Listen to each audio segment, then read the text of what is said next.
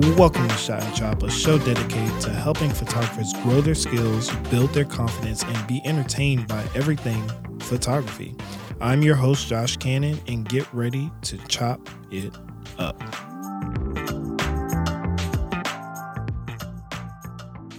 If your camera's in auto mode, stop what you're doing, like right now, stop what you're doing, and switch that thing over to the big M, manual mode. Manual mode is the way to go if you really want to take your photography to the next level. What's up, everybody? Welcome back to another episode of Shot and Chop. My name is Josh Cannon. I am the owner of Candid Productions, a fully functioning photography, videography, production business. We're going to call it a company, because we're going to speak it into existence now that it's 2022. So today's episode is all about helping you to gain a better understanding of how to use and manipulate light. Light is literally the most important thing as a photographer. Without light, we won't have great pictures. Without light, we pretty much won't have pictures in general. So the better you can use your camera to capture light, because that's pretty much all photography is, we're capturing light. We're taking a small piece of time and using the light around us to be able to show it off and express ourselves in a way that supposedly is going to be different from other people and how other people see things. So when you break down light, there are different ways of how you can manipulate and understand it. We can be talking about our camera when it comes to our camera settings. We can be talking about off-camera flash. We can be talking about the sunlight itself. Like, all of these things are how we are able to manipulate light. So in this episode, what I really wanted to do was break down the basics, like the most simple fundamentals of how to use your camera in what we call full manual mode. Full manual mode is pretty much the setting on your camera that allows you access to all of your settings, and you don't have to have the camera doing all of the work. Well, our cameras pretty much do a lot of work for us, but that's besides the point. In regards to the basics of photography, you have three things that are going to make up what we call the exposure triangle.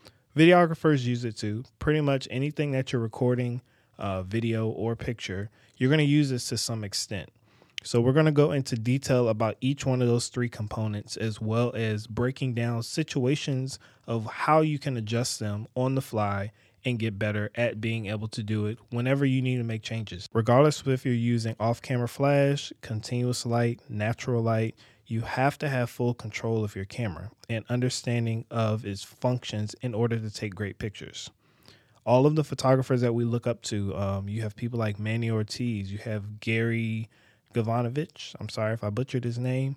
Just think about any photographer that you really hold up to a high standard. All of these photographers understand lighting. They understand their camera. They understand their specific brand of camera. They understand their settings. They understand composition.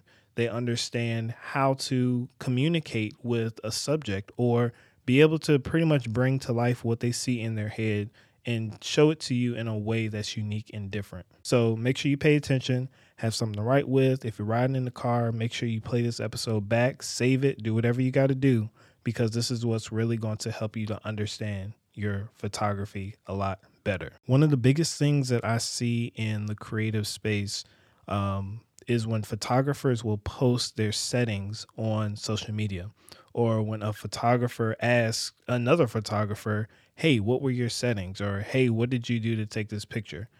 These are the wrong things for you to try to emulate in order to take pretty much the same picture as them, because you can have the same exact camera settings.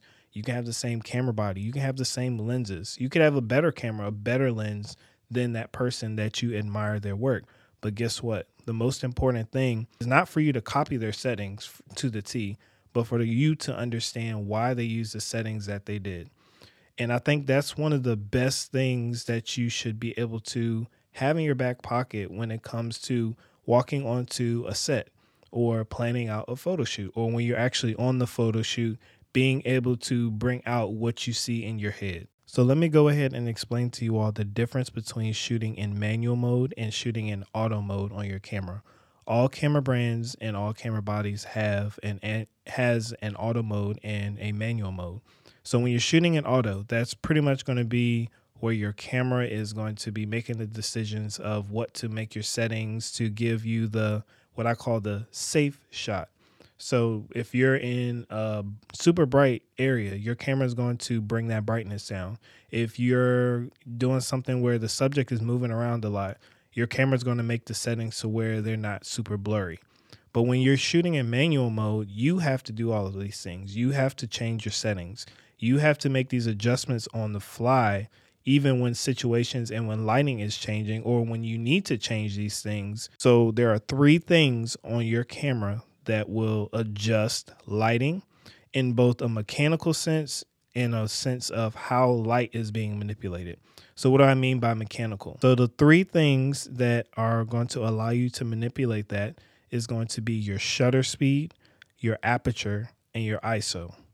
Let's say that one more time. So your shutter speed, your aperture, and your ISO or ISO, however you want to word it. Everybody calls it something different. Some people say it's an abbreviation. Some people say it's not, whatever. As long as you know what it is and what it does, all that extra stuff doesn't matter. So I'm going to break down each one of these so you guys can have a general idea of what it does. Your camera, no matter what type of camera it is, whether it's a DSLR camera, a mirrorless camera, a Hasselblad camera, Sony, Nikon, Fuji, the list goes on and on about all the different types of cameras that we have. They all still have the same functions in some way, shape, or form. Think about your camera like an eye, right? Your eye does a lot of different things. Our eyes look left, our eyes look right. We blink, our pupils get bigger, our pupils get smaller. Our eyes are sensitive when we adjust from being in a dark room to flipping on a light switch. Your camera, pretty much in a sense, does the same thing, combining your lens and combining the actual camera body. So the first thing that we're going to talk about is going to be the shutter speed. If you compare that to that of an eye, your shutter speed is pretty much how fast or slow the shutter is going to close, or how long or how short the shutter is going to stay open on your camera. So that's the same thing as if you were to blink. You blink your eyes faster, you see more. You blink your eyes slower, you see less. Or if your eyes are closed altogether, you're not going to see anything. Your eyes are closed. So on the back of your camera, on the little screen that you're looking at, your viewfinder, whatever the case may be, you're going to see a number in fraction form. So it'll be like 1 over 125, 1 over 60, 1 over 500, 1 over 2,500. This number is adjusting the shutter speed. So the higher that bottom number is going to be, the faster your camera is going to shutter, or the that you hear whenever you push the button. So just keep that in mind. It's 1 over whatever of a second. So 1 blank of a second. So like I said, if I have 1 over 2,500, that's 1 in 200. That's 1 in 2,500th of a second in regards to speed. So that means your camera shutter is going to be opening and closing that fast to let in that little bit amount of light. So if I were to have a pitcher of water and I were to pour that water out for 2 seconds compared to if I were to pour that pitcher out for 30 seconds, which one do you think is going to spill more water on the floor? Or which one do you think is going to allow more light to spill onto the floor?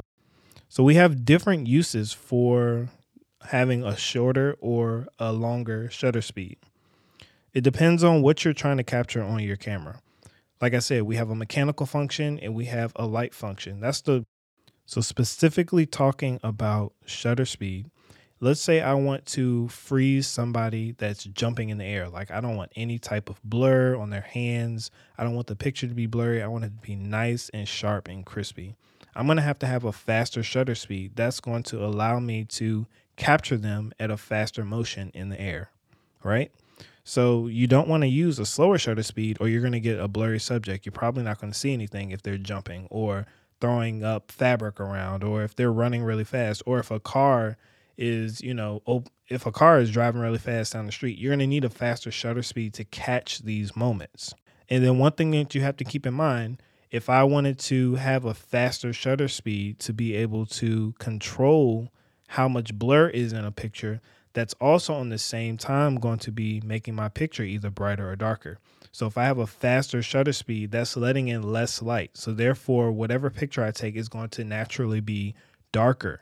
If I have a slower shutter speed, that's going to be making my picture more light. So therefore, my pictures are going to be brighter. So that's when we use the other of the 3 pillars of the exposure triangle to get what we call like a balance. You want to kind of be somewhere in the middle between the three to get good exposure. So moving on to point number 2, that's going to be your aperture. Your aperture is like the pupil in your eye. If you were to take a flashlight and to shine it into somebody's eye right now, what's going to happen? The pupil in their eye is going to get smaller. If you were to be walking in a dark room and we had ultraviolet rays, that's not the word. That's not what it's called. What is it called? When you can see in the dark. Night vision goggles. If you were to have night vision goggles and you were to look at somebody's pupil, it's probably going to be really big because it's going to be dark in that room. So our pupils need to be bigger to be able to see more in that darker environment. But if we were to go right outside into the bright sun, or if somebody were to shine a flashlight into your eye, like I mentioned, your pupil is immediately going to get smaller. It's not going to be big anymore. It's going to be a small dot. So if we look inside the lens of our camera, they have these little blades that together make a circle similar to a pupil. So the smaller that hole is on your lens, guess what? You're letting in less light. The bigger that hole is, you're letting in more light. Now, when we're adjusting our aperture, or when we're talking about aperture specifically, that's going to be referred to as your f-stop. So on the back of your camera, just like how we talked about earlier with shutter speed, where you have 1 over a number, and that's what you see that's going to be adjusting, where the number is going to be changing, getting bigger or smaller. For aperture, it's going to have an F, and it's going to have a number with just a number, or a number with a decimal. So let's say F 1.4 or F 5.6 or F 11. These are different aperture points on your camera that are either going to make the lens hole wider or smaller. So I hope that makes sense. I hope that nobody's lost in what we're talking about, but that's the basic of what you need to know with that. For the aperture, it's kind of weird. I don't know the answer to it. So if anybody else is listening and knows the answer of why this is, when you have your aperture, the smaller the number, the wider the lens is going to be. The bigger the number, the smaller the lens is going to be. So if I'm at f 1.4, that's what most professional or high-end lenses go down to. Some go down to 1.2. You even have some lenses that go down to 0.95. Ridiculous numbers.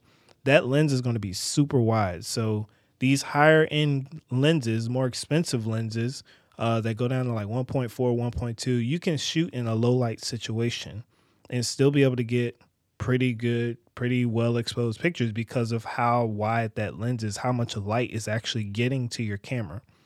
Now, if I go down to f11, it's weird to say down to f11, but if I go down to f11, that's going to be letting in way less light. You're going to be looking at a really tiny hole at the end of your camera.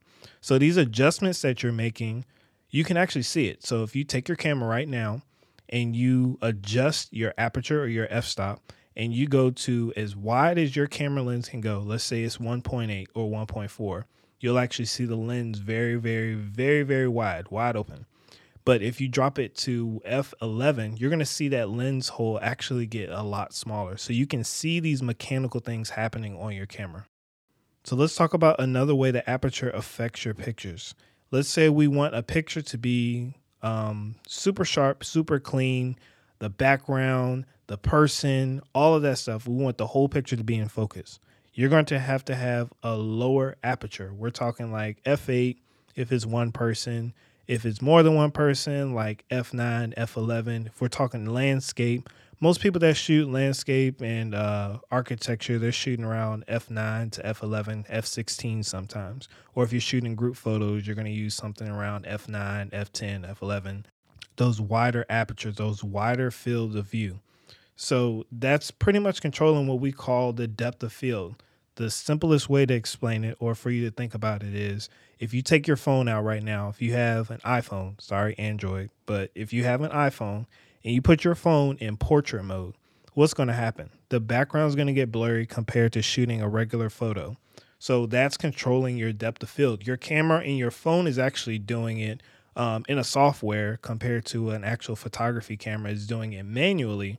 But the process is still the same. It'll allow you to see it if you do it on your phone or if you do it on your camera. And if you want to get real fancy with your iPhone photography, you can actually swipe down from the top where you're going to see the F and it's going to have the number. and that's going to actually allow you to adjust your aperture on your phone. So I believe it goes down to 1.8 all the way up to, I think, f8, if I'm not mistaken. I don't really know it off the top of my head, but that'll allow you to have a little more control of the pictures that you take on your phone. So to back up and to reiterate what we were talking about, if we want a blurry background, we want to have a wider aperture of somewhere between f1.8, f1.4, f1.2. If we want more things in focus with less of a blurry background, we want another aperture. We want a smaller aperture of like f5.6, f8, f9, f11. Usually in the studio, I'm shooting somewhere around f8 because I don't really need all the background blur. Or if I'm shooting, like I said before, a family portrait where we're talking 5 faces, 6 people, maybe 6 faces, 9 faces, large group photos, you're going to be taking your aperture down to like f11, f12, f16, something like that.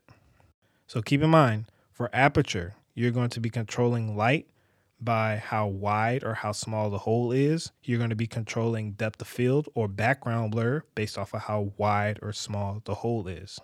The last thing on our list, last but not least, okay, is going to be your ISO, ISO, however you want to pronounce it. The debate goes on forever. There is a right way of what it means or what it stands for. I don't remember off the top of my head, but for all demonstration and education purposes, we're just going to say ISO and just leave it at that. So what is ISO when it comes to your camera? It's how sensitive the camera itself is to light.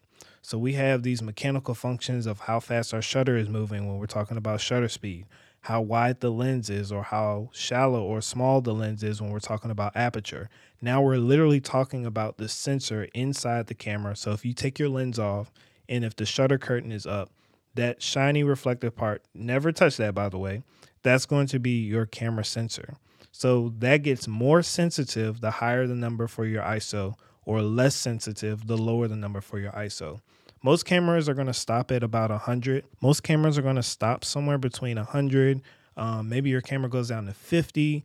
That's going to be a very, very low ISO. That's going to give you pretty much the sharpest images possible. Now, some cameras go all the way up to ISO 1000, ISO 10,000, ISO 100,000, ISO a million, 4 million. Like, it's really crazy the range of some of these cameras now that are coming out on the market.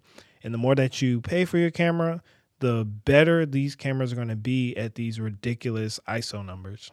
Now, it may sound too good to be true. So what's the downside of having an ISO that's going to be super, super high, like 4 million or 5,000 or 100,000? What's going to be the downside of having an ISO that's down to ISO 50? Now, you have to understand what ISO is doing to your camera. It's making your camera more or less sensitive. So the more sensitive your camera is, you're introducing more what we call grain or quote unquote noise to your picture. So the best way to explain it, if you look at a really grainy picture, we've all seen them. If you look at old portraits, they're going to have like, it literally looks like grains of salt or like an old dusty photo. That's really the best way I can explain it. So on our newer cameras, if you're getting a bunch of grain on your photos straight out of the camera, that's probably because your ISO was cranked up too high. Or let's say you're shooting a wedding and it's a really dimly lit situation and you want to bring in as much light as possible to your camera. You start cranking up that ISO. It's going to be really grainy, right? It's not necessarily a bad thing. It's not necessarily a good thing. It's just know what's going to happen when you start making these adjustments. So for all intents and purposes, if you want to reduce the amount of grain, you're going to kind of have to find the sweet spot. You're going to have to find what the range of your ISO is for your camera. I also forgot to mention earlier, every camera has what's called a max sync speed for your shutter speed. For my camera specifically, I have the Sony a7 III. So the max sync speed on my camera is actually 1/250th of a second. Anything beyond that is going into what we call high speed sync, but we're not going to talk about that on this episode. That's a whole nother category, a whole nother topic. Just know that you need to look up whatever the max sync speed is and the max ISO range of your camera before your images pretty much start to fall apart. All right, so that pretty much covers all 3 of the components of the exposure triangle. shutter speed, aperture, and ISO. So I hope I did a good job explaining to you all what each one of these things do on your camera. And if you understand them and truly are able to know what they're doing in a picture, and even being able to identify problems that you're seeing that relate to one of these three things, you're going to be able to take better pictures. You're going to become a better problem solver. I think that's what really makes us to grow as photographers and help us to get more efficient. Like, how fast can you identify and solve a problem? Or how fast can you see something in your mind that you want to capture and be able to, on the fly, make the adjustments needed to be able to capture that as close as you can to what you're seeing in your head. Wedding photographers, they're masters at this, because at a wedding, you're jumping between shooting just the bride. You're maybe 2 seconds later having the bride hug her. Wow, I was about to say him. Wedding photographers have to be really good at being able to adjust their settings on the fly. Sports photographers have to be really good at adjusting their settings on the fly. Natural light photographers, we're just going to say that in order to be a successful photographer, you have to be able to adjust your settings on the fly. So the last thing I want to leave you all with are a couple examples to think about. And based off of what you know about the exposure triangle, or what we've talked about in this episode, if you've never heard about the exposure triangle before, try to think about these situations and how would you adjust them? What would you adjust? What would you change on your camera? What would you do to fix the problem, or what problems would you identify? All right. So go ahead and pause that, take a break, think about it. If you need to pause it in between the examples, go ahead and do that. But I really want you all to start thinking about this. And this is something that you can do on your own too. So looking at your photos, or looking at a situation, or envisioning something in your mind, like I keep saying, you want to be able to know which settings to adjust. Okay. So the first one, you're doing a shoot. There's someone dancing. They may be jumping in the air. You're doing a race car photo shoot. All of this combined, right? So you got a dancer, a car, somebody throwing things up in the air all at one time. And you have to capture that in a shot. That might be a lot. I guarantee you'll probably never see that happen. But we're talking about a lot of motion. So based off of what we talked about before, what would be the most important thing that you're going to have to adjust to capture a lot of motion? Next example, you're doing a family photo shoot. You have mom, dad, uncle, brother, sister, grandpa, the dog, right? So we're talking a large group of people. What would you have to adjust to make sure that all of these faces, human and animal faces, are all in focus? So nobody's blurry. The people on the outside aren't blurry. The person in the middle is sharp and in focus just as much as the person on the outer side. So think about what would be the one thing or the main thing that you need to adjust to make sure that picture is in focus. So if you think you know the answer to that, let me know. Hit me up. Tell me what you think it is. Or, if you feel differently of what the answer may be, we can talk about it. I appreciate everybody coming back for another episode of Shot and Chop. I hope that anybody new to photography learned something today. And I hope that anybody that's been doing photography for a little bit, that was a good refresher, or, something just to help you to get your mind thinking about getting exposure or using the exposure triangle. So with this being the second episode ever of Shot and Chop, I really would love it if you guys could share this episode with another photographer, share this episode with a model, because models need to know this stuff too, believe it or not. That's my opinion. I'm sticking to it. But yeah, share this episode for me. Leave me a review, 5-star review. All of that stuff really is going to help my channel to grow, and I would greatly appreciate it. And if you guys want to go check out my Instagram, that's going to be linked in the description section below. But the name of my Instagram is going to be candid_productions. That's going to be CANNDID_productions. Appreciate you guys stopping by to chop it up with me. I'm going to catch you on the next episode. Peace.